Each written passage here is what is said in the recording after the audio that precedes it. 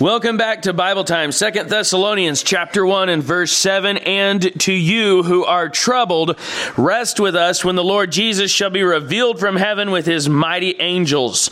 This is an exciting verse and an exciting book and an exciting time that we're living in today. And we're excited to preach it, excited to bring it, excited to learn it, excited to hear it, excited to live it. Thank you, God, for this word. Help us today in Jesus' name.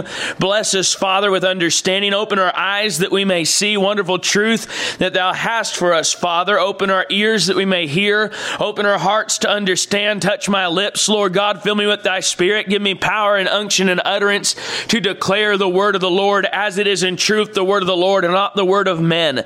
We ask this in Jesus' name and for Christ's sake. Amen.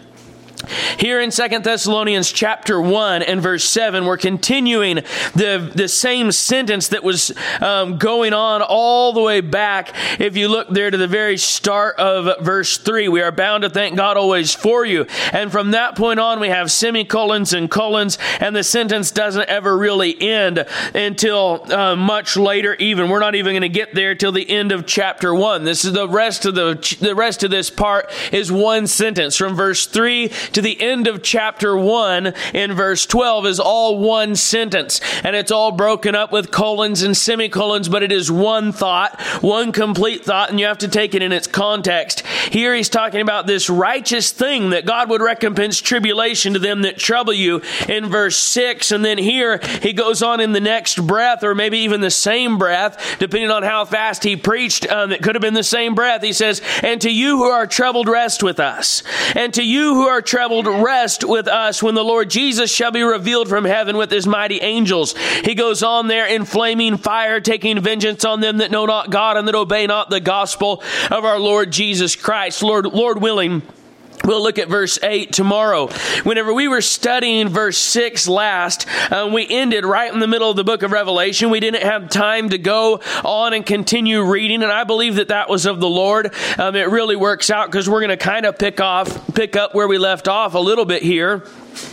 But as we take this verse apart and put it back together, we can see that the first part is, and to you that are troubled. He addresses these that are troubled, whereas in verse 6, he said it is a righteous thing with God to recompense tribulation to them that trouble you. So God's going to trouble people that are troubling his church, who are the troubled people that he's talking to here in this verse. And he's contrasting the trouble that God will bring on those who trouble his church with the trouble that the church is enduring today. So he says, and to you who are troubled, rest with us. So these that are troubled are Christ's true church. These that are troubled are those that he said in verse 3, we are bound to thank God always for you, brethren, as it is meet, because your faith groweth exceedingly, and the charity of every one of you all toward each other aboundeth. We looked at the true church. Whenever we looked at these last few verses, he says in verse 4, so that we ourselves glory in you in the churches of God for your patience and faith in all your persecutions and tribulations that ye endure.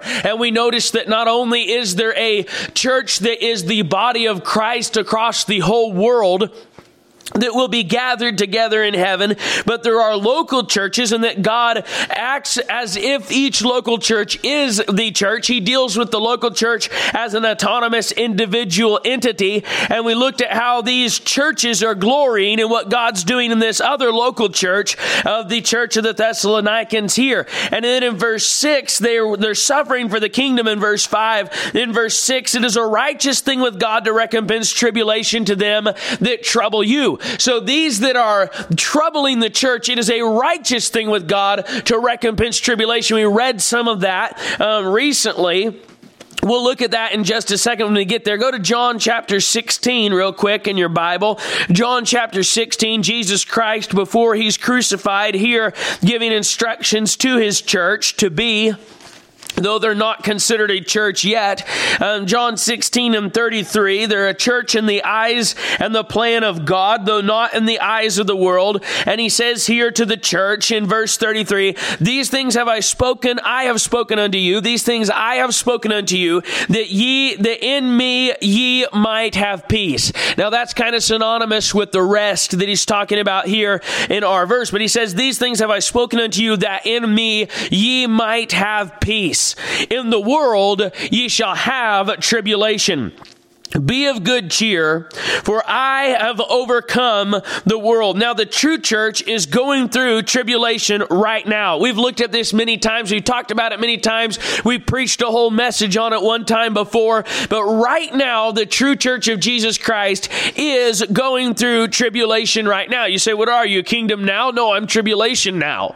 I'm tribulation now for the true church, and I'm great tribulation later, because that's what the Bible is. That's what the Bible teaches. The great tribulation is coming. And by the way, there's a church that's going through the great tribulation. Man, hold on there. Let's go look at it. And then you can tell me I'm a heretic if you want to later, but let's at least look at the Bible. Revelation chapter 17. Revelation chapter 17. Now in Revelation 16, we find that representatives of the true church under the altar here, and they're calling out to God. The verse 5 is not the one that I was looking for. But here they're calling out to God and they're saying, righteous art thou, O Lord. And that would be in another chapter of Revelation. The true church there is calling out to God from under the altar.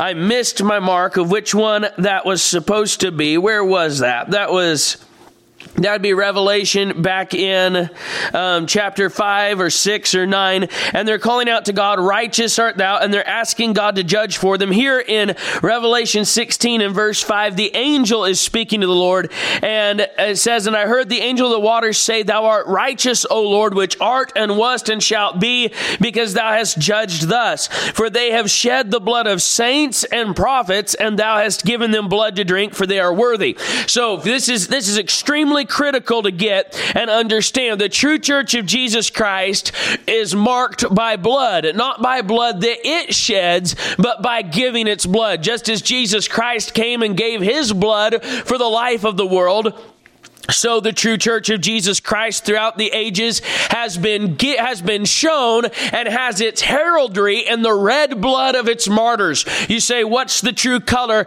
of the church of Jesus Christ? If there's no other color there is no other color that I can even comprehend being more apt to be the color of the true church of Jesus Christ than red for the blood of Christ and red for the blood of the martyrs. The true church is marked in the blood of martyrs. If you want to know who the true church is throughout history, go back and look for people who believe in the inerrant, inspired, infallible, perfectly preserved Word of God, and who are willing to die to be obedient to the Word of God, even if it costs them their life and their liberty and their pursuit of happiness. And you will find the true church of Jesus Christ. It's not an easy trail to follow. It's hard to read. It's hard to digest because it's so difficult and covered with blood and violence and misery and suffering, but it is a trail that's marked with victory of the saints, the true church of Jesus Christ that has shed its blood throughout the centuries and now the millennia since Christ. 2 millennia have gone by,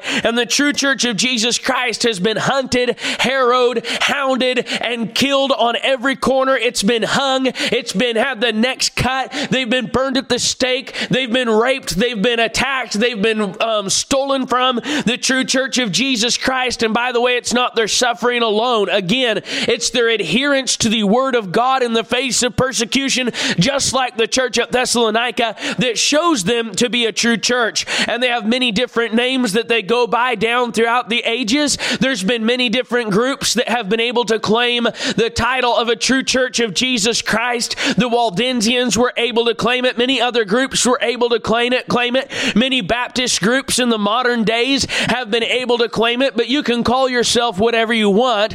As they say, the proof is in the pudding. You can put the sign on the door, True Church of Jesus Christ, and you can make the carpet red and the pews red and the hymnals red and the Bibles red and the ceiling red and the walls red, and you can say this is for the blood of the martyrs, and you can honor the slain. But if you're not following God and obedient to His Word, then you're not part of the true church, no matter how much you do suffer. So here, these saints are contrasted here to verse chapter 17. The saints who died are contrasted here to another church. And there came one of the 7 angels which had the 7 vials, and talked with me, saying unto me, Come hither, I will show unto thee the judgment of the great whore that sitteth upon many waters, with whom the kings of the earth have committed fornication, and the inhabitants of the earth have been made drunk with the wine of her fornication. You say, where's that other church? We're reading about her. whore, and she is the great whore. Verse 3, so he carried me away in the spirit into the wilderness, and I saw a woman sit upon a scarlet-colored beast full of names of blasphemy, having 7 heads and 10 horns. And the woman was arrayed in purple and scarlet color, and decked with gold and precious stones and pearls, having a golden cup in her hand, full of abominations and filthiness of her fornication. Now, while there is no other living representation of the great whore that more aptly fits this description than Vatican City, Rome, and the Pope himself, yet this is not limited to only the Catholic Church. This extends to all false churches who name the name of Christ and yet have another gospel and another spirit that they preach with and by. And here is this church full of names of blasphemy, such as Mother of God, such as St. Paul and St. Peter, the way that they use the word saint. So here is this church full of abominations and filthiness of her fornication, sodomy, and misused altar boys, and all this kind of stuff going on. Again, not limited only to the Catholic Church, but the greatest living representative of the great whore is the Roman Catholic Church. It says here, upon her forehead was a name written, Mystery, Babylon the Great, the mother of harlots and abominations of the earth. Now this, you can shut your eyes and shut your ears and bury your head in the sand and pretend like this isn't true, and go to your ecumenical council and pretend like the Catholic Church is just another denomination of evangelicals, but it is absolute ignorance and willful ignorance to do that. Notice how she's covered with precious stones and pearls, having a golden cup in her hand full of abominations and filthiness of her fornication. If you go and look at the paintings and the pictures of the popes down through the years, they're decked in pearls, they're decked in costly stones. Listen to me today. The mark of the true church is not affluence, it is not wealth, it is not position, it is not prestige. The mark of the true church is cheerful suffering for Christ and adherence to the scriptures in the face of persecution. The true church of Jesus Christ believes in the inspired, infallible, inerrant, preserved Word of God, believes that the Word of God is the true and only source for all conviction and standards and rules of life, and that the Christian must obey God rather than man, even if it costs him his head. The true church of Jesus Christ is a church that has suffered throughout the ages. And here in this verse that we're looking at, it is a righteous thing with God. In the previous verse, to recompense tribulation to them that trouble you, and to you that are troubled, rest with us. The troubled church is the true church.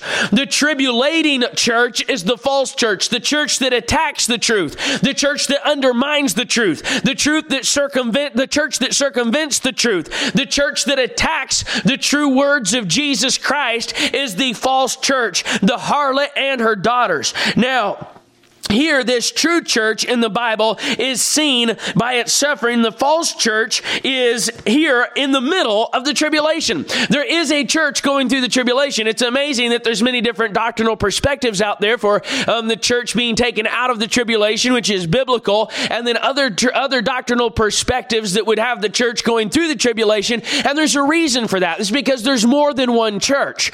There's Christ's church, and then there's fake churches. And Christ's church will be going out. I will show you that in the Bible today. We're going to see that again. But the fake church is going through. And if you get confused and start thinking that the fake church is God's church, then it's no wonder you're going to be confused about the rapture. God's not rapturing the fake church. God is not taking the fake church out. The fake church is going into the tribulation, and by the way, not going through it. We're going to look at what happens to this fake church, and then we're going to move on.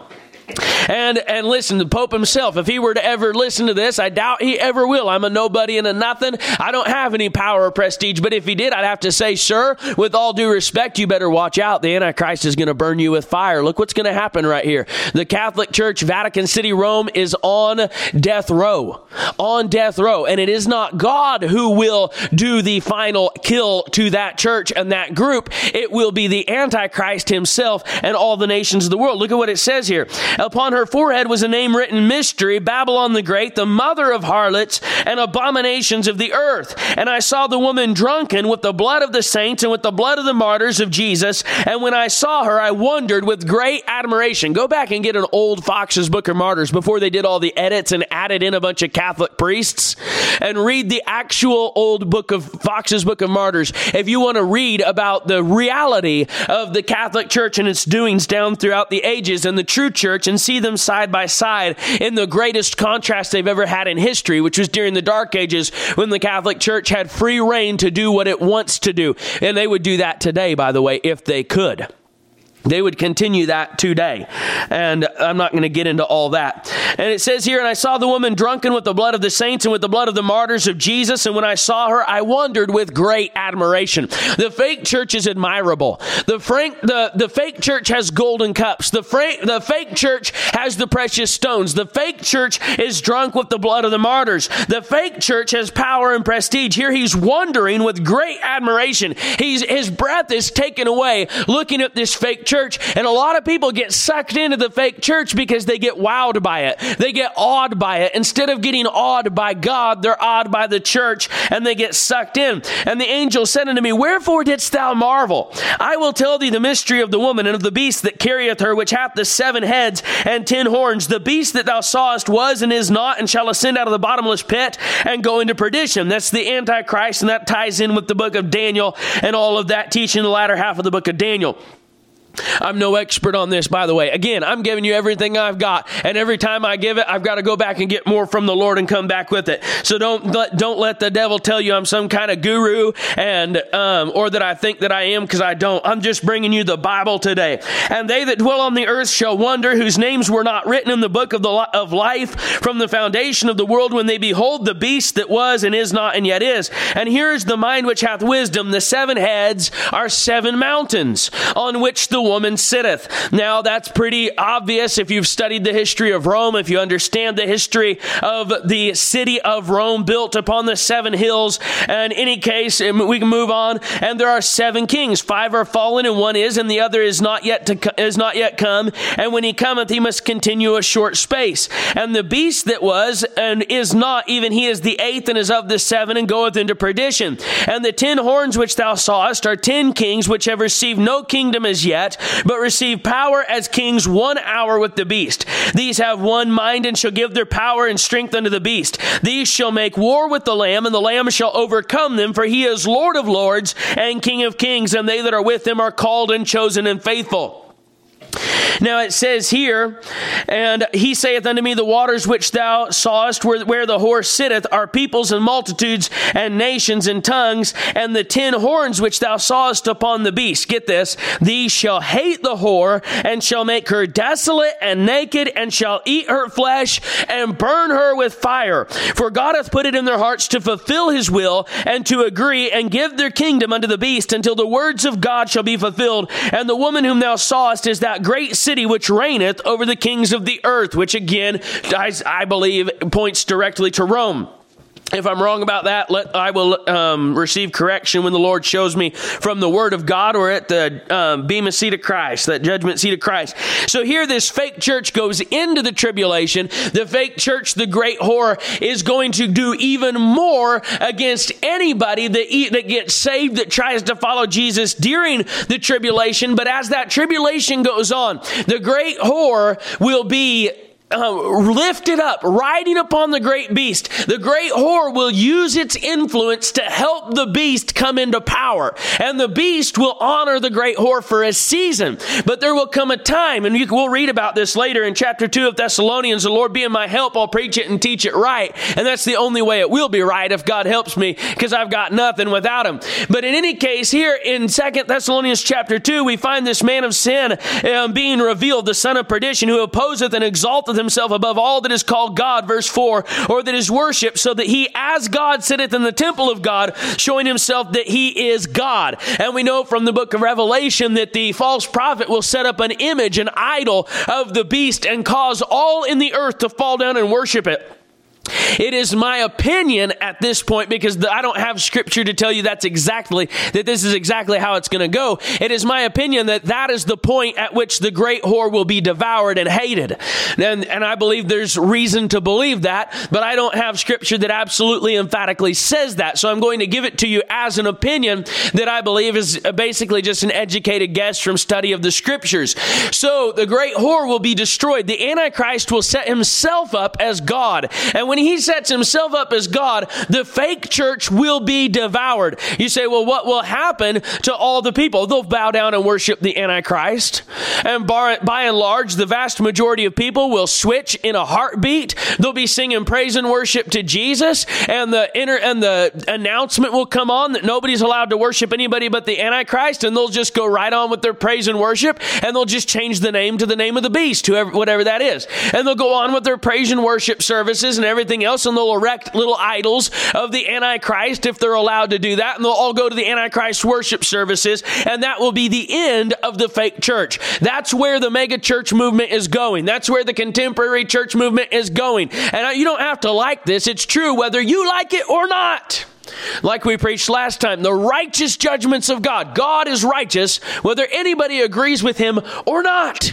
His ways are righteous, and this is what God is going to do. This is what's going to happen to that. I don't mind naming them if I get the names right, but I don't want to name people and misname them. That's the one thing holding me back from naming a lot of them. I don't even go watch their stuff. I don't listen to their stuff. But the stuff that hits me on the side as I go about my life, like that preacher up there in North Carolina drinking a beer in front of his church family and then playing AC/DC, Highway to Hell on Easter morning, an extreme example of it. These guys are going to worship the beast. They already are. They just have the label Jesus stuck on it to get to seduce you and to get your money from you for now. But they're going to worship the beast, and the beast is going to devour all those that don't worship the beast. Either way, during the tribulation, the fake church will end.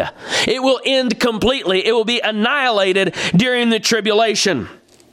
You say, well, isn't that suffering? There will be some suffering involved, but they have not suffered like the true church and the saints of God have suffered. You say, haven't there been some Roman Catholic priests who've suffered and been killed and martyred? Yeah, there have been a handful down through the ages, but the Roman Catholic Church has been the one that has drunk of the blood of the martyrs down through the ages. Again, if you suffer but you're not following God, then what's the big deal? Peter says there, it's better for you to suffer for righteousness' sake than for your own stupidity's sake. And let me tell you, there's nothing stupider. I say this with love. There's nothing stupider than suffering for a fake church, suffering for a false idol, suffering for a false religion. There's nothing stupider. There's nothing more empty. There's nothing more vain than that kind of suffering. Paul said there in 1 Corinthians 13, if I give my body to be burned and have not charity, it profiteth me nothing. So there's the great whore being judged in Revelation 17, contrasted with the saints who have been judged, have been going through tribulation for 2,000 years. And the contrast there is very evident. 1 Peter 4:12, go there. 1 Peter 4:12, let's look at the suffering of this church. 1 Peter 4:12, beloved, think it not strange concerning the fiery trial which is to try you, as though some strange thing happened unto you. He's not talking about getting bunions. He's not talking about hitting all the red lights in town. He's not talking about having the bank reject your loan for a new auditorium at your church house. He's talking about fiery tribulation. He's talking about a fiery trial. He's talking about persecution. The Bible says, and I didn't get the reference, you can look it up, yea, and all who will live godly in Christ Jesus shall suffer persecution. Here he says, beloved, think it not strange concerning the fiery trial which is to try you, as though some strange thing happened unto you, but rejoice inasmuch as ye are partakers of Christ's sufferings, that when his glory shall be revealed. That's what this verse talks about. And to you that are troubled, rest with us when the Lord Jesus shall be revealed from heaven with his mighty angels. He says here, you're going to suffer, but then he says, when his glory shall be revealed, ye may be glad also with exceeding joy. Now this ain't rocket science. When Jesus is revealed and he recompenses tribulation and the great tribulation begins, if we're going through it, just how glad are we going to be? not glad. I know some of the ascetics out there and all that kind of thing have duped themselves into thinking that it'll be the best day in the world when real fiery tribulation and persecution and heads getting lopped off comes. I'm not for that. I don't like it. I'd rather stay out of it. I'd rather live peaceably with all men if at all possible. I'd rather just have a quiet and peaceable life preaching the gospel, sharing the gospel if it's possible. You say, you're off a kernel. Well, fine. But that's where I'm at. In any case, here, God is saying that you are going through persecution now. By the way, it hasn't worked out that way for me. I preach the gospel and trouble comes to me. And trouble will continue to come to me as long as I preach the gospel and to anyone else who really follows Jesus and preaches the gospel in the truth and in the spirit. In spirit and in truth. And here it says, that when the glory of Christ is revealed, ye may be glad also with exceeding joy. So here's this contrast that the church, the true church, is suffering now, delivered later. The fake church, living it up now, suffering later. And that's all through the Bible. Here he goes on. He says, if ye be reproached for the name of Christ, happy are ye, for the Spirit of glory and of God resteth upon you. On their part he is evil spoken of, but on your part he is glorified. But let none of you suffer as a murderer, or as a thief, or as an evildoer, or as a busybody in other men's matters. Yet if any man suffer as a Christian, let him not be ashamed, but let him glorify God on this behalf. For the time is come, says Peter, for the time is come that judgment must begin at the house of God. And if it first begin at us, what shall the end be of them that obey not the gospel of God? Do you see that today? The time is now come. The time is now that judgment must begin at the house of God. And if it first begin at us, what shall the end be of them that obey not the gospel of God? And if the righteous scarcely be saved, where shall the ungodly and the sinner appear? Wherefore let them that suffer according to the will of God commit the keeping of their souls to him in well-doing as unto a faithful creator. So here, this concept that the true church of Jesus Christ is being troubled now, is being attacked now, but will have gladness whenever Jesus Christ is revealed, is reinforced yet again in the Word of God. Go to 1 Corinthians chapter 11. 1 Corinthians chapter 11, dealing with the judgment. The time has come that judgment must begin at the house of God. In 1 Corinthians chapter 11, dealing with communion, he says, but let a man examine himself, in verse 28, and so let him eat of that bread and drink of that cup. For he that eateth and drinketh unworthily eateth and drinketh damnation to himself, not discerning the Lord's body. For this cause many are weak and sickly among you, and many sleep. For if we would judge ourselves, we should not be judged. Get this and get it good. Write it down in your soul today. Write it down in your heart. But when we are judged, we are chastened of the Lord, that we should not be condemned with the world. Do you hear that today? That we should not be condemned with the world. God does not judge the righteous with the wicked. Again, if you think that the harlot church is the true church, then you're going to struggle with this because you're going to say it's not really righteous. Yeah, that's because it's not really his church. His church is really righteous. You say, oh, no, it cannot be. Well, you just don't believe the Bible. I'm sorry. I can't help you if you don't believe the Bible. That's all I've got. I know you've read your books. I know you've got your smarty guys out there that know everything and write stuff that contradicts the Bible in the face of the Bible and rest the scriptures, and you're following those men. But I've got to stick to the Bible. I'm not smart enough to go outside of the Bible, and I don't want to go out of the Bible. In fact, if anything, by God's grace, I hope to stay smart enough to stick with God and stick with his Bible, even if everybody else disagrees with it. 2 Timothy chapter 1, verse 6, wherefore I put thee in remembrance that thou stir up the gift of God, which is in thee by the putting on of my hands. For God hath not given us the spirit of fear, but of power and of love and of a sound mind. Verse 8, be not thou therefore ashamed of the testimony of our Lord, nor of me his prisoner, but be thou partaker of the afflictions of the gospel according to the power of God. Did you hear that today? Be thou partaker of the afflictions of the gospel according to the power of God. You say, what does that mean, preacher? I tell the gospel all the time, and I've never ever had anybody say anything evil of me. He says here, be thou partaker of the afflictions of the gospel according to the power of God. You know why people can preach the gospel and not ever have any trouble? Because they have no power. Paul said, our word came unto you the gospel came unto you not in word only, but in power. And when the gospel comes with power, people either run to God or away from God. People either get happy in God or angry at God when the gospel's preached in power. There's no middle ground when the light's shining. There's gray areas at dusk, but when the brightness of the noonday sun, there's no shadows left because the sun is overhead and dispelling all shadows. And when God comes and the light of the glorious gospel shines in power, and his messengers, his witnesses, have the anointing and power of God on them to preach the gospel, men are forced to react to the gospel. There is nowhere to hide. They must do something, and they will do one of two things: either get converted or attack the gospel and the messengers of it. That's how it works. It's how it's worked since Christ came, and it's how it worked in the Old Testament with the prophets in a different kind of way, and it's how it worked in Acts, and it's how it's worked ever since.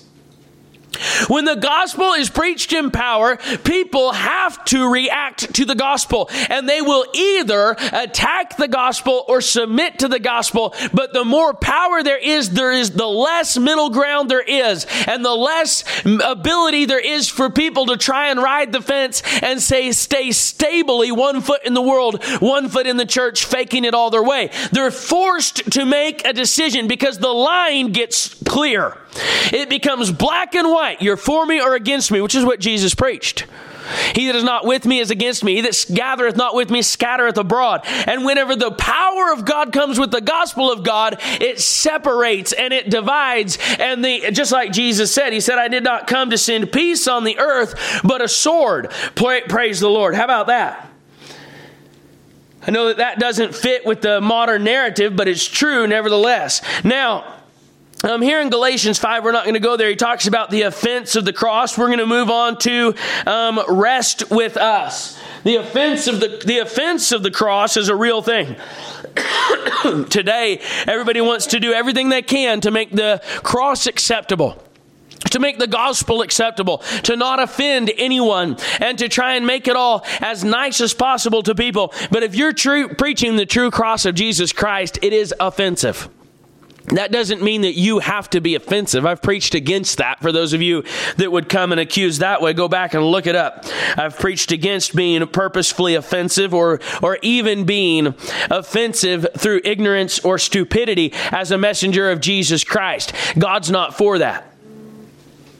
But the gospel, the cross, is offensive. Now we have this next section of rest with us.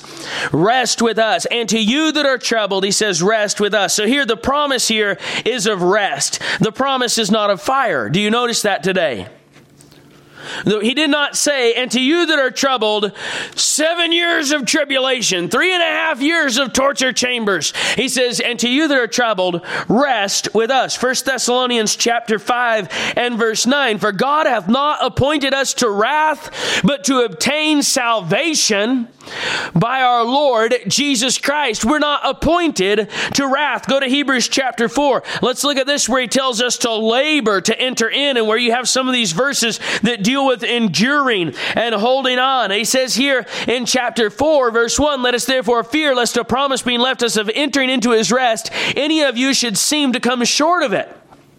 He said, but look at what he says in verse 3. For we which have believed do enter into rest. As he said, as I have sworn in my wrath, if they shall enter into my rest, although the works were finished from the foundation of the world. So here, salvation is a rest. There's a rest in peace with God today, and there's a rest in the future that your judgment from God is allayed. It's set aside, that you have been found not guilty in the courtroom of heaven. It does not say here, let us labor to enter into the kingdom of heaven through tribulation and fire and battle with the devil. And it says in verse 9, look at it, there remaineth therefore a rest to the people of God, for he that has entered into his rest, he also hath ceased from his own works, as God did from his. And this is also a powerful passage of Scripture dealing with the Spirit-filled life. We're not talking about that right now. Verse 11, let us labor therefore to enter into that rest. lest any man fall after the same example of unbelief. And he tells us that the ones that believe not, in verse 18 of chapter 3, and to whom swear he that they should not enter into his rest, but to them that believed not, verse 19, so we see that they could not enter in because of unbelief. So we have this works salvation being taught today, that we're saved by grace through fire. That you get saved by believing on the Lord Jesus Christ, and then you got to endure to the end. And there's all kinds of different applications on it. You got to live right. You got to live it. You got to stay in church. And then you'll have another group that says, well, I can worship God in my fishing boat, but at least I believe and I'm going to make it. I'm going to go through the tribulation and we're going to be purified and made white. And however your different discussion and different beliefs is, if you're going through the tribulation, it's because you don't believe God. If you're going to go through the tribulation, it's because you are not appointed to obtain salvation through Jesus Christ, by Jesus Christ. You see, the tribulation is for the enemies of the cross of Christ. He just told us in 2 Thessalonians chapter 1 and verse 6, seen it is a righteous thing with God to recompense tribulation to them that trouble you. You can go all the way back to Genesis. Abraham said, wilt thou judge the righteous with the wicked? If there be 10 righteous, will you not spare the city? And God said, I will spare it if there be 10 righteous. Let me tell you something today. If there are 10 righteous left on the face of the earth, God will not send the tribulation. The vials of God's wrath will not be poured out if there are 10 righteous, because He is the judge of all the earth, and the judge of all the earth will do right, and He said so. And He said, I will not judge the righteous with the wicked. You say, they're not righteous, then they ain't saved. We're going to look at that.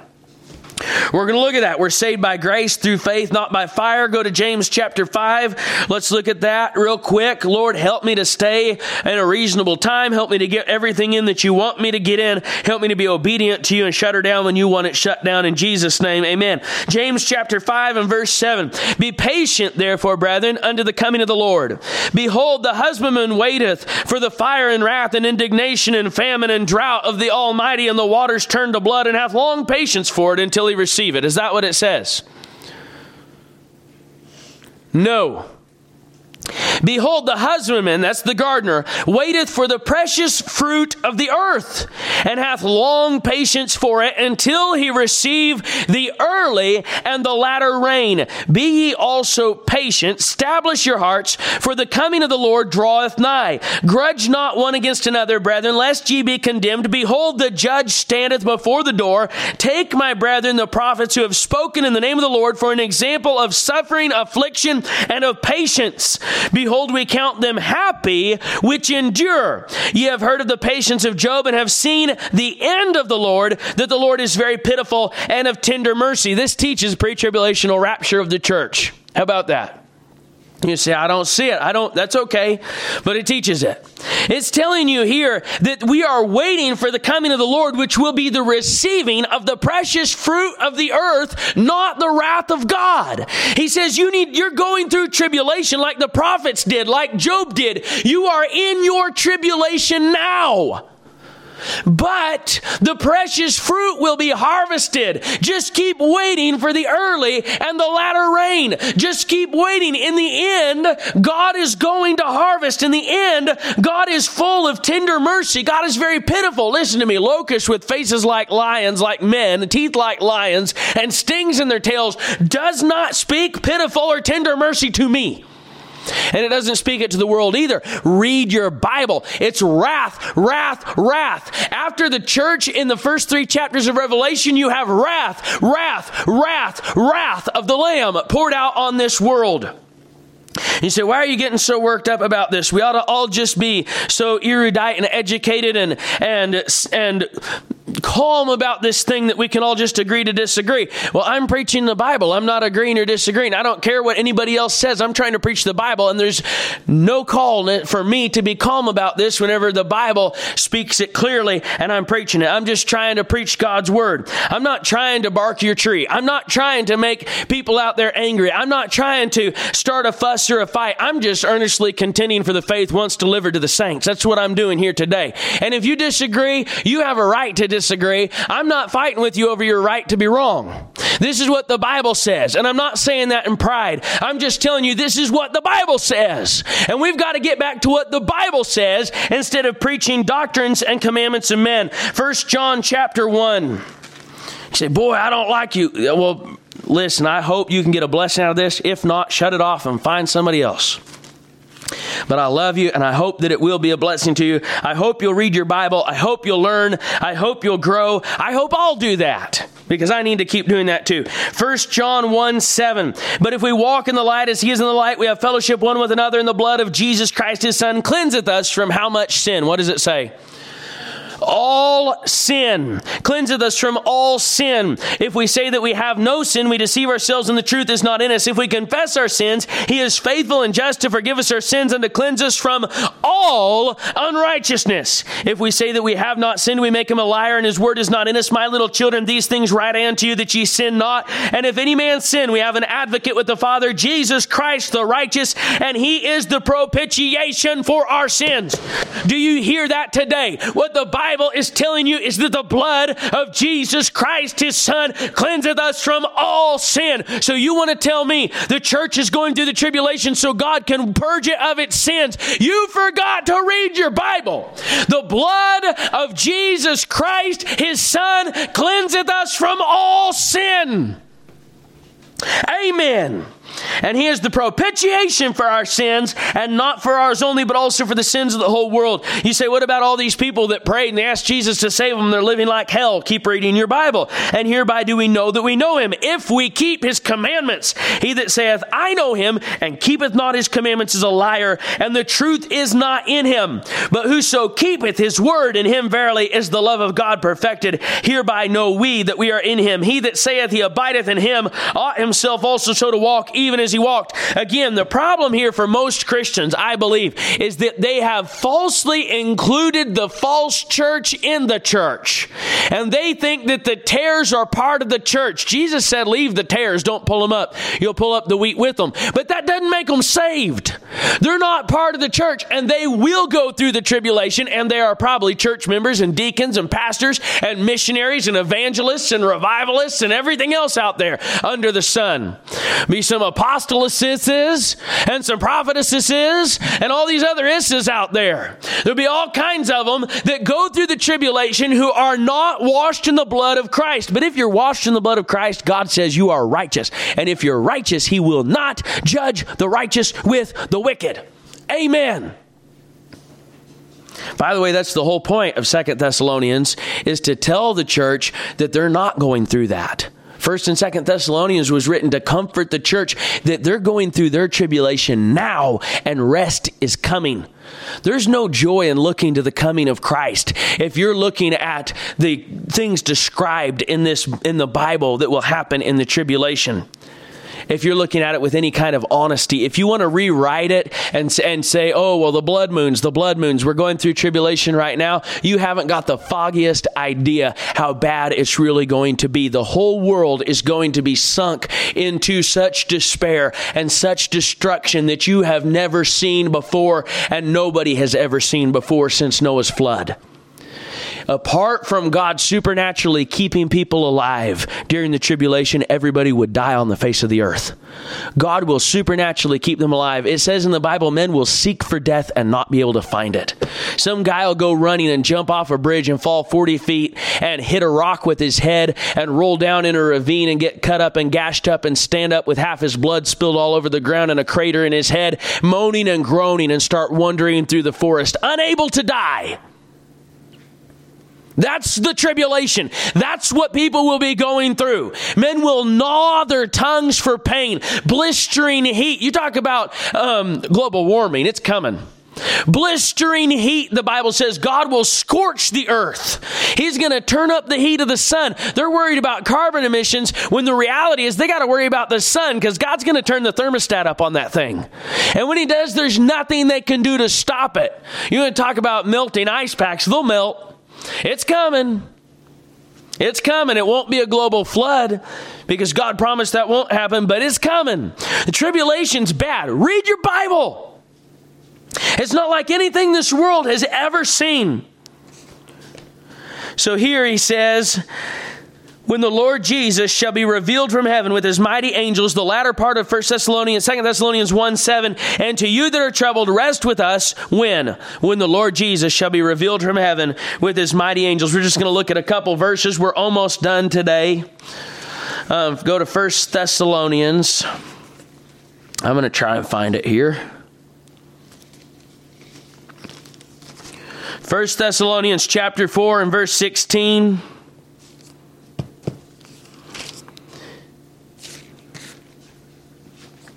For the Lord himself shall descend from heaven with a shout, with the voice of the archangel, and with the trump of God, and the dead in Christ shall rise first. Then we which are alive and remain shall be caught up together with them in the clouds to meet the Lord in the air, and so shall we ever be with the Lord. Wherefore comfort one another with these words, this coming of the Lord Jesus Christ with his angels, with the voice of the archangel. Now we're going to see, as we study, Lord willing, tomorrow, verse 8, that the second part of the coming of the Lord comes in two parts, as lightning coming from one part of heaven unto the other without touching the ground, and where he gathers up his church, and then again 7 years later, whenever he comes down and his feet touch the Mount of Olives and he splits it in half. And that will be the finality of his coming, when he comes in flaming fire, which we're going to see here in verse 8. In flaming fire, taking vengeance on them that know not God and that obey not the gospel of our Lord Jesus Christ. Again, the coming of the Lord is for vengeance on them that know not our Lord Jesus Christ and that obey not the gospel of our Lord Jesus Christ. The beginning of the tribulation comes with Jesus Christ coming for his church, a comfort and a rest. He's telling the church that is going through the tribulation right now, it's not always going to be this way. Right now, you're hated. Right now, you're despised. Right now, you're hunted. Right now, you're harrowed. Right now, everybody wants to kill you. Right now, everybody wants to silence you. Right now, nobody wants to listen to you. Nobody wants to be your friend. Nobody wants to have anything to do with you right now. But it's not going to be that way. Jesus is going to come, and he's going to give you rest to you who are troubled, you that are attacked, you that are persecuted. You say, well, my church isn't persecuted, and I've never been persecuted. And then I ask you humbly in the name of Jesus Christ to examine yourself whether you be in the faith. Know ye not that Jesus Christ is in you, except ye be reprobates. The Bible says, and all who will live godly in Christ Jesus shall suffer persecution. So you are either not saved or you're backslidden if you have not suffered any persecution. Again, I'm not saying you go and beat yourself up to prove that you're a real Christian. That's a bunch of hooey. But what I am saying is, if you follow Jesus, you won't have to look for persecution. It will come to you. You will lose jobs. You say, well, I haven't really suffered persecution. I've had my job for 40 years and I'm a Christian. Yeah, but have you ever really stood up for God at your job? Have you ever really lived godly in Christ Jesus at your job? Have you ever really warned your coworkers of the wrath to come? Have you warned your boss? Have you been a light in that dark place? And those of you that have know what I'm talking about whenever I say, yea, and all who will live godly in Christ Jesus shall suffer persecution. You will lose jobs. You will lose friends. You will be lied on. You will be maligned. You will have things said about you. There'll be rumors started about you. You'll have job opportunities slip through your fingers. And even here in the United States, where people are not having their heads chopped off for the name of the Lord Jesus today, those who love the Lord and look for his appearing and preach the gospel of the Lord Jesus Christ are persecuted regularly in America and have been. Always have been since America was a nation and before, and always will be. God said it's going to happen. You will not ever get away from it unless you're just not godly. That's how you get away from it, by not being godly. But if you're godly in Christ Jesus, you shall suffer persecution. And God says here, and to you that are troubled, rest with us when the Lord Jesus shall be revealed from heaven with his mighty angels. So don't look for your rest now. Don't look for your relaxation now. Don't look for everything to be easy now. It's going to be hard. It's going to be a battle. There's going to be persecution. There will be jail. There will be lies. There will be newspaper articles. There will be striking. There will be buffeting. There may even be, even in America, you may die for your faith. in America, if you truly stand with Christ and truly stand up for Jesus, you may even die for your faith in areas of the United States of America today, as much freedom as this land has enjoyed. But what he's saying here is that there is a rest coming. That there is a rest coming when Jesus Christ is revealed from heaven with his mighty angels. That there's a rest coming, and we're to look to Jesus, and we're to look to the new heaven and the new earth, and we need to look to what's coming and not look to this life now. Father, in Jesus' name, use this message, I pray.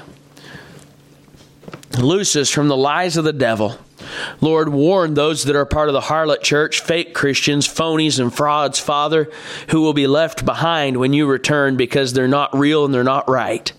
Even though they've got the bumper stickers and the t-shirts and the praise CDs, and they go to church every Sunday and they give to missions and they help translate Bibles, just like you said, they'll say, Lord, Lord, have we not done mighty works in thy name, and in thy name cast out devils? And then will I tell them, depart from me, ye that work iniquity, I never knew you. Father, turn these from their evil way. Warn them through this message. Those, Lord, that are real, that are following you, and that are suffering persecution, strengthen them to endure.